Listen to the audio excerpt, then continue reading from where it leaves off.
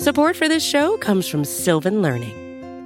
When children love learning, they can tackle any challenge life throws at them. Sylvan's Insight Assessment can help you determine if your child is ready for what's ahead. It can also identify gaps in learning and point out areas that could be of concern for your child so they can tackle what's to come. And right now, it's the best price of the year at $29. Go to sylvan29.com to learn more and get your child's assessment for only $29. That's SYLVAN 29.com.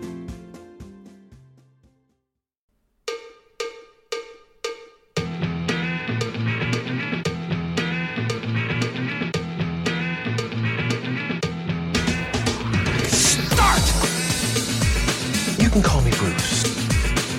Bruce Nolan is standing by. Hey, Wacky Bruce! Coming to you from an undisclosed location, this is the Bruce Exclusive. And here's your host, Bruce Nolan.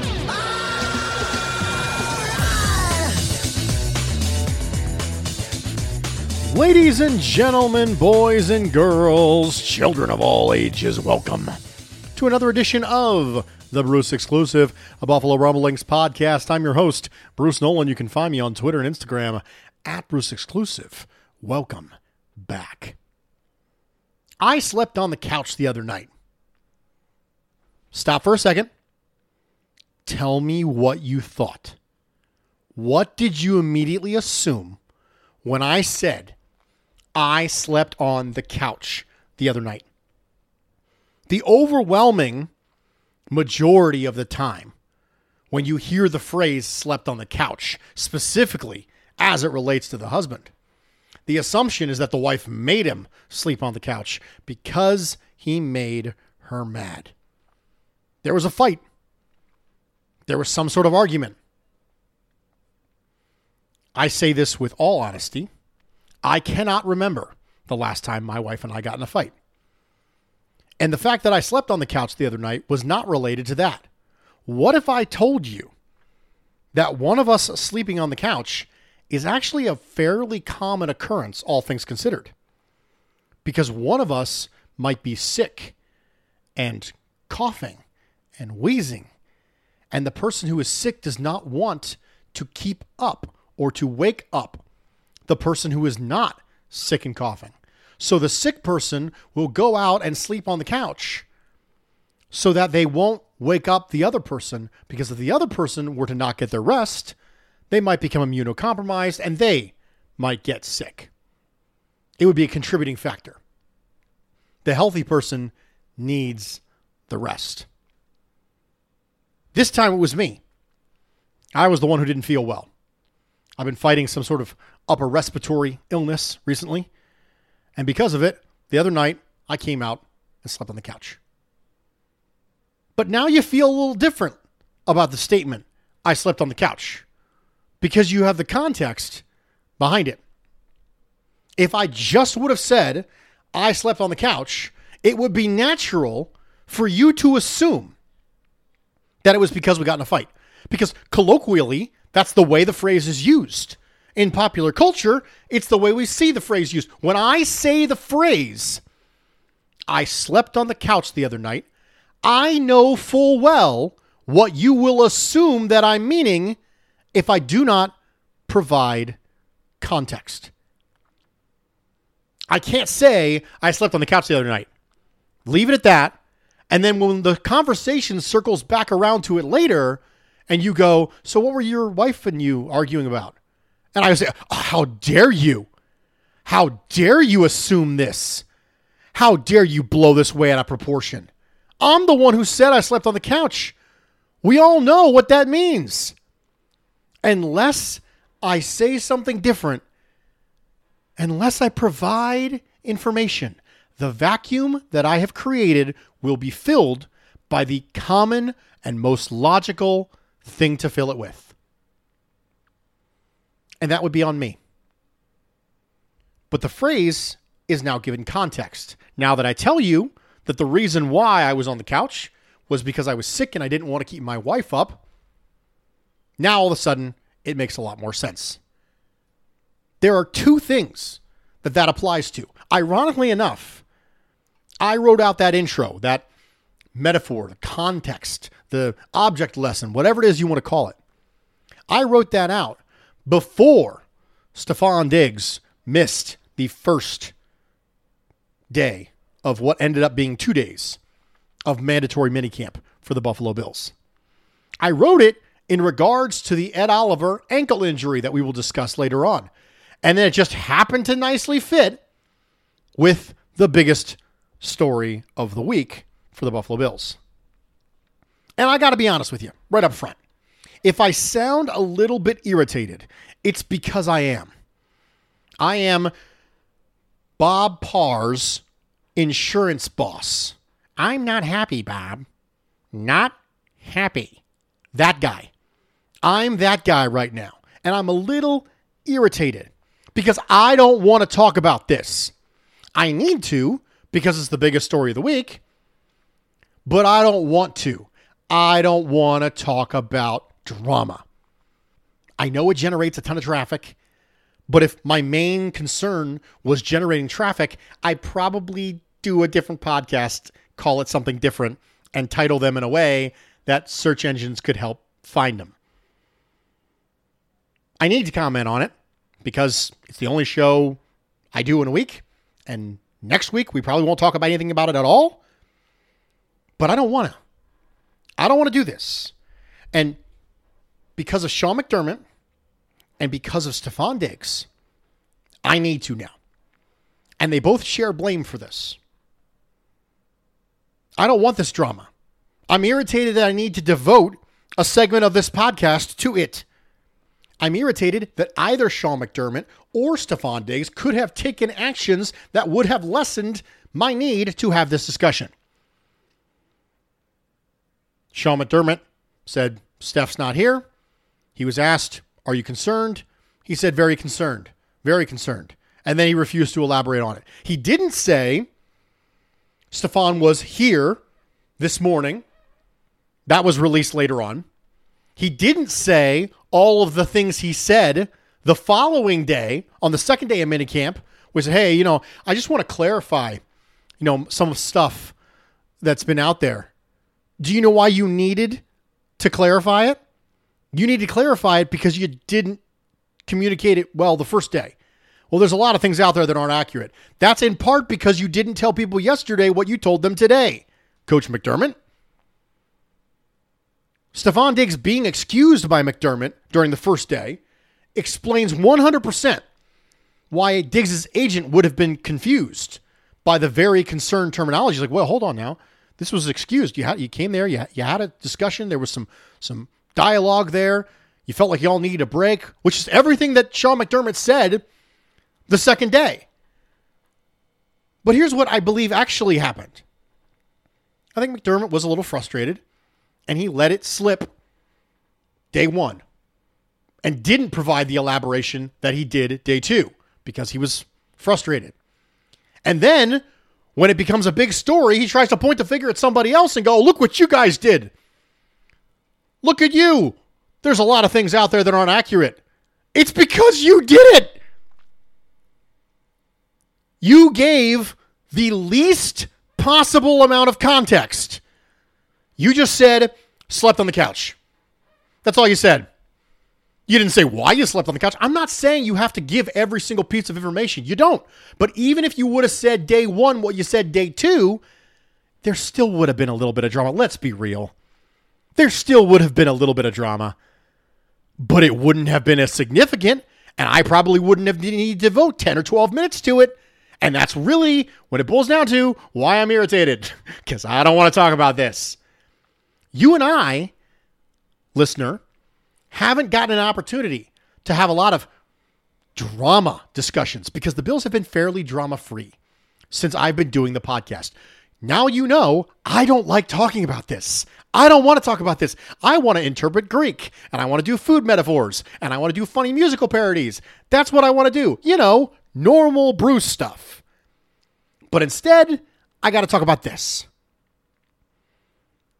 Now, Stefon Diggs didn't help himself.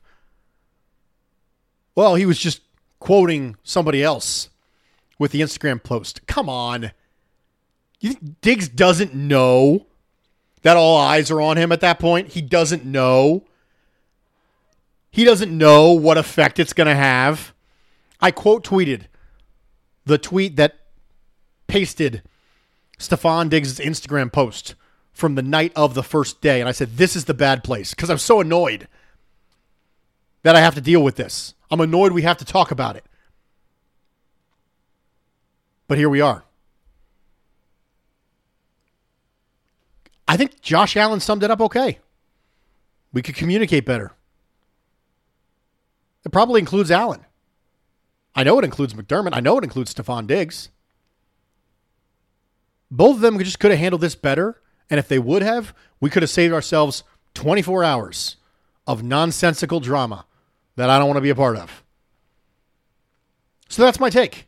I don't think there's any reason to be concerned moving forward. I really don't. I think if something happens, it was going to happen. Let's say, oh, well, Stefon Diggs might blow up later. Yes, he might. But I don't think the probability of him blowing up later is any different now than it was a week ago.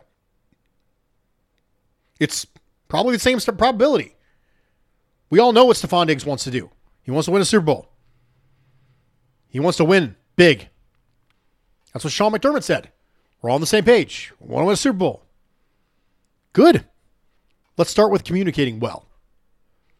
I'm not mad at Stefon Diggs for having the conversations that he had, because I don't know what was in the conversations. I have no idea if Stefon Diggs is justified in what he was having a dialogue with the coaches and GMs the day when he left before practice. I don't know what those conversations entailed. I can't tell you whether or not he was right. Maybe he had an amazing point. I have no idea. I also can't tell you if the coaches are right, because I don't see their side of that story either. I don't see that side of the conversation.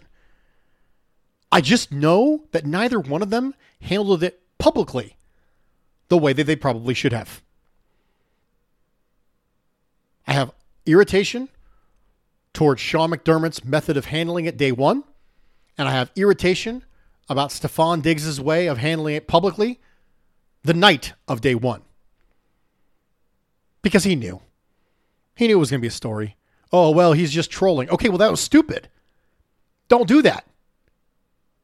Just stay quiet with your cryptic nonsense for an extra day until this is all over. If you do that exact same thing 3 months ago, nobody cares. But you did it the night of it being a story. And Sean McDermott, I understand that you're probably a little irritated, still left over from the conversation with Diggs. But just tell us day one what you told us day two, and there'd be less drama. Let's be honest, there'd still be drama. We all know. I'm not saying there wouldn't be. I'm not naive. There would just be less. And that's really what I want. I want less drama. I'm like Mary J. Blige. No more drama. And thus my irritation comes from the things that I believe could have been done that didn't get done, or the things that were done that shouldn't have been done, both of which led to more drama than otherwise would have been necessary. We are going to take a quick break. Stick with me. We'll be right back. When you need mealtime inspiration, it's worth shopping Kroger, where you'll find over 30,000 mouth-watering choices that excite your inner foodie. And no matter what tasty choice you make, you'll enjoy our everyday low prices, plus extra ways to save, like digital coupons worth over $600 each week. You can also save up to $1 off per gallon at the pump with fuel points. More savings and more inspiring flavors make shopping Kroger worth it every time. Kroger, fresh for everyone. Fuel restrictions apply. Welcome back, everybody, and thank you for joining me for this edition of the Bruce Exclusive, a Buffalo Rumblings podcast. I'm your host, Bruce Nolan. You can find me on Twitter and Instagram at Bruce Exclusive. Welcome back. I did my irritation thing with Stefon Diggs and Sean McDermott and the method of handling it publicly, and now I'm moving forward.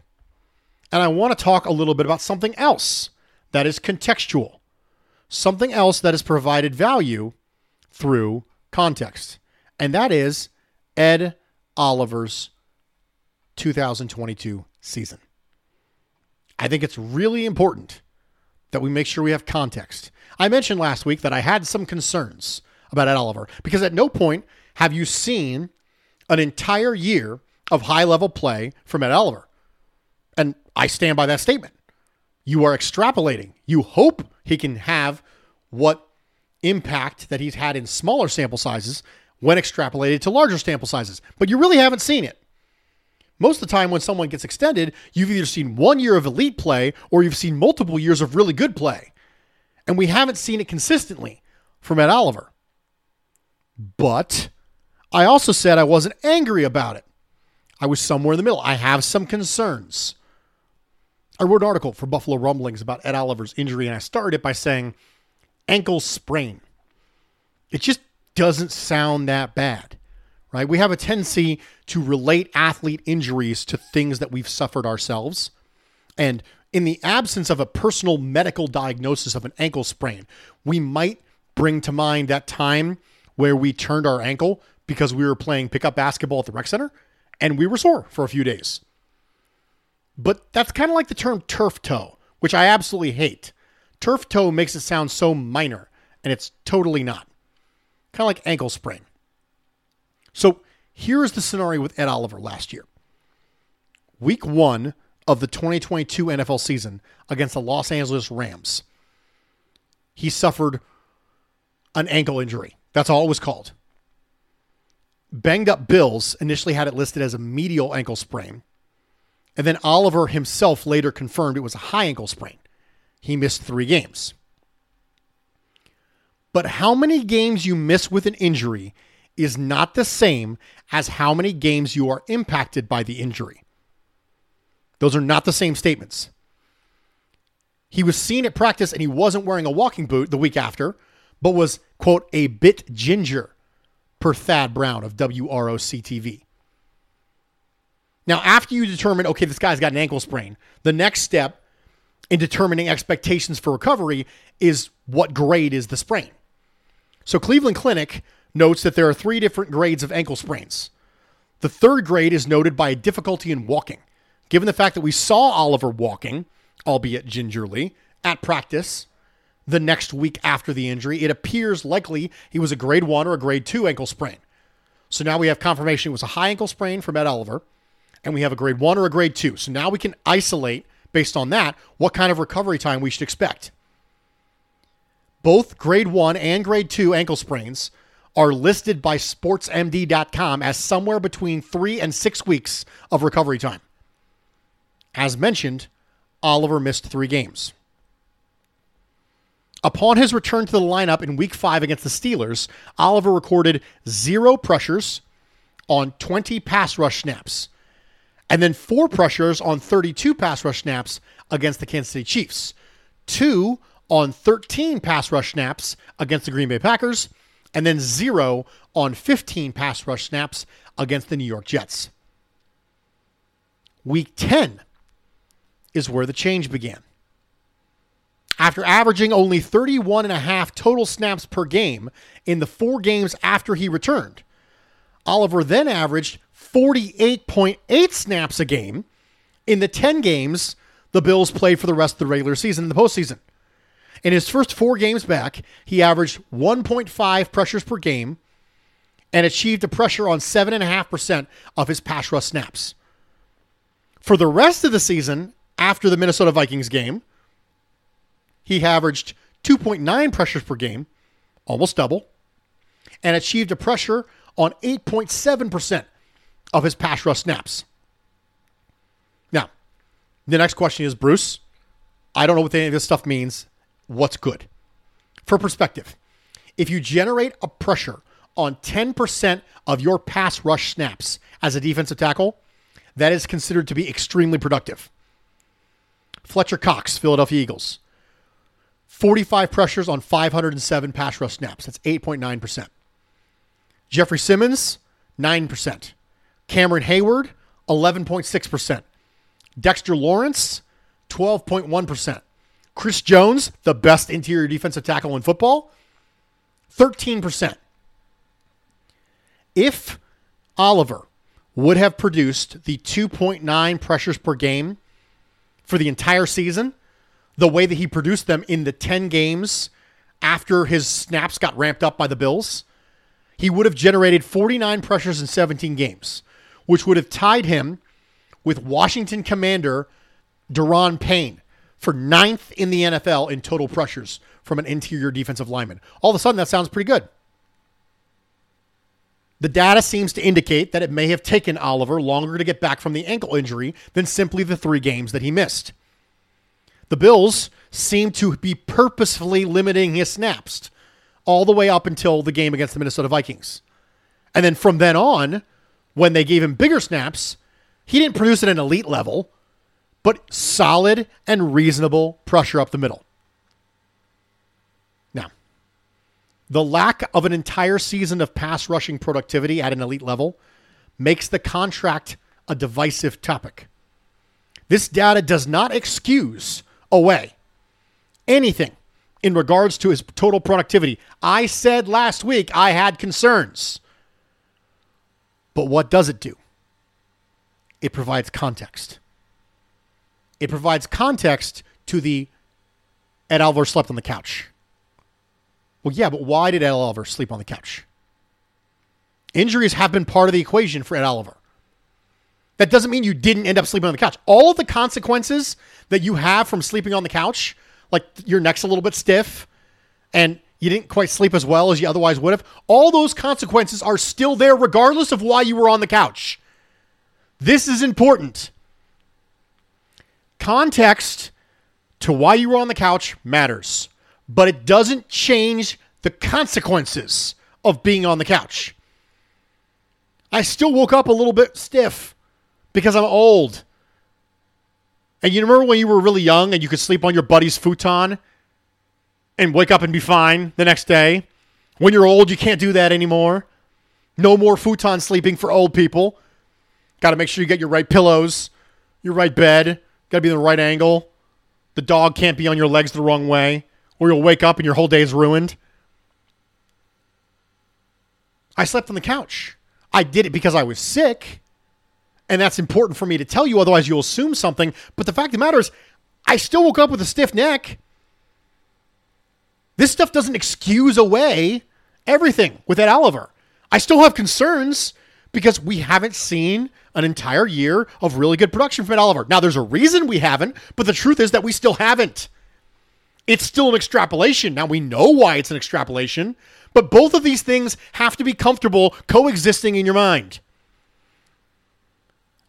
Context and excuses are different things. Just because someone provides context doesn't mean it's an excuse. It's just a data point that makes the what mean a little bit more, because now you have the why or the how. It's important to step away from total raw statistical production at times to make sure context can be added. It's important. We should do it as much as we can. We're going to move on. We're going to hit some emails because it's been a minute since I've hit some emails. Evan says, "What's up, Bruce? I back. Trust me, I back." So, Big Baller Bean signs Leonard Floyd, and I think I'm ready to illustrate the picture of what the Bills' 2023 season will look like. This outlook may change slightly if he signs a certain dreadhead player who has referred to himself as a Buffalo Soldier, but here we go. You know how McDermott loves being an underdog? Well, a QB who plays in New Jersey has taken the spotlight off of Buffalo. In fact, everyone is counting the Bills out, it seems. ESPN, FS1, Bills fans on Twitter, Gary from Cheektowaga who calls WGR saying we need to stop passing and pound the rock like the old school teams. You get the picture. Well, with this team being counted out and aggressive DC McDermott back in action, get ready for the underdog Bills of 2017, 18, and 19, combined with what might be the best collection of offensive talent yet to match 2021, 2020, and 2022. Much like Robbie Lawler, the Bills won't take your neck, they'll take your soul. I appreciate the Robbie Lawler reference, by the way, because I understood that reference.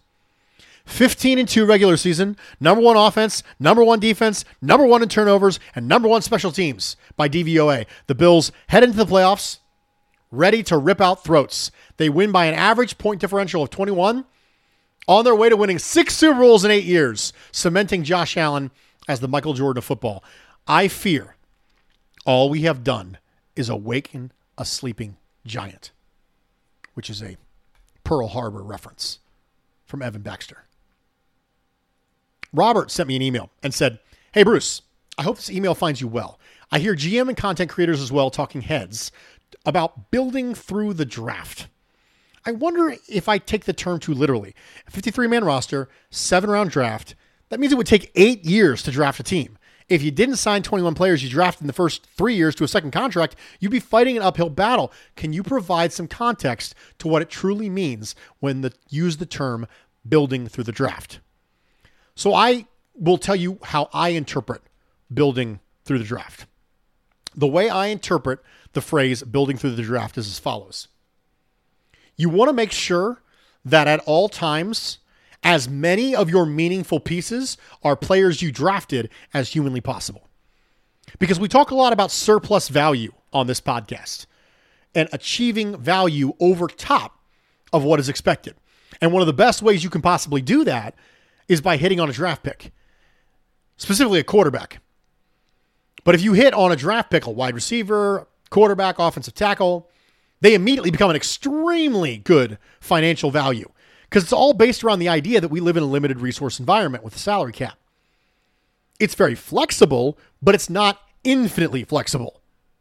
So because of that, whenever you live in a meaningful environment that has limited resources, getting excess value is important. So if the overwhelming majority of the players on your team are not giving you excess value, that makes everything really tight. Now, if you drafted that player, that means you get excess value while they're on the rookie deal, and you probably get first crack at re-signing them. And if you get first crack at re-signing them, rather than having to compete with a bunch of people on the free agent market, that also means you're going to get a better deal long-term.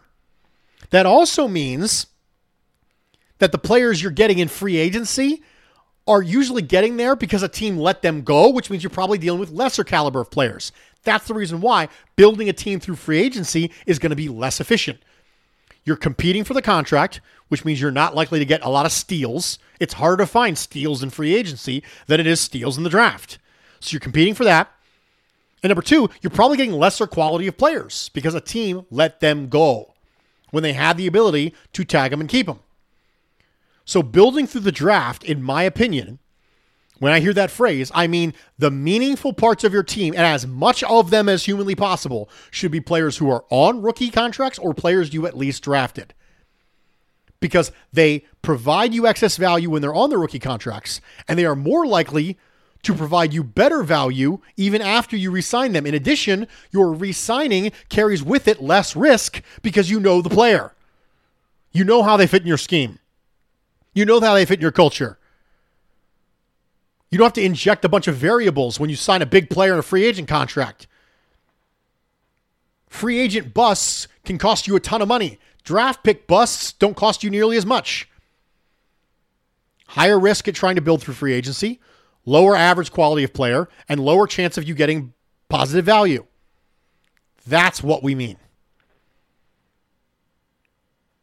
You want the foundational pinnacle of your team as often as humanly possible to be players that you drafted. That doesn't mean acquiring players a different way is bad. I'm pretty sure we're all really happy with Stephon Diggs and what he's contributed during his time here. I am.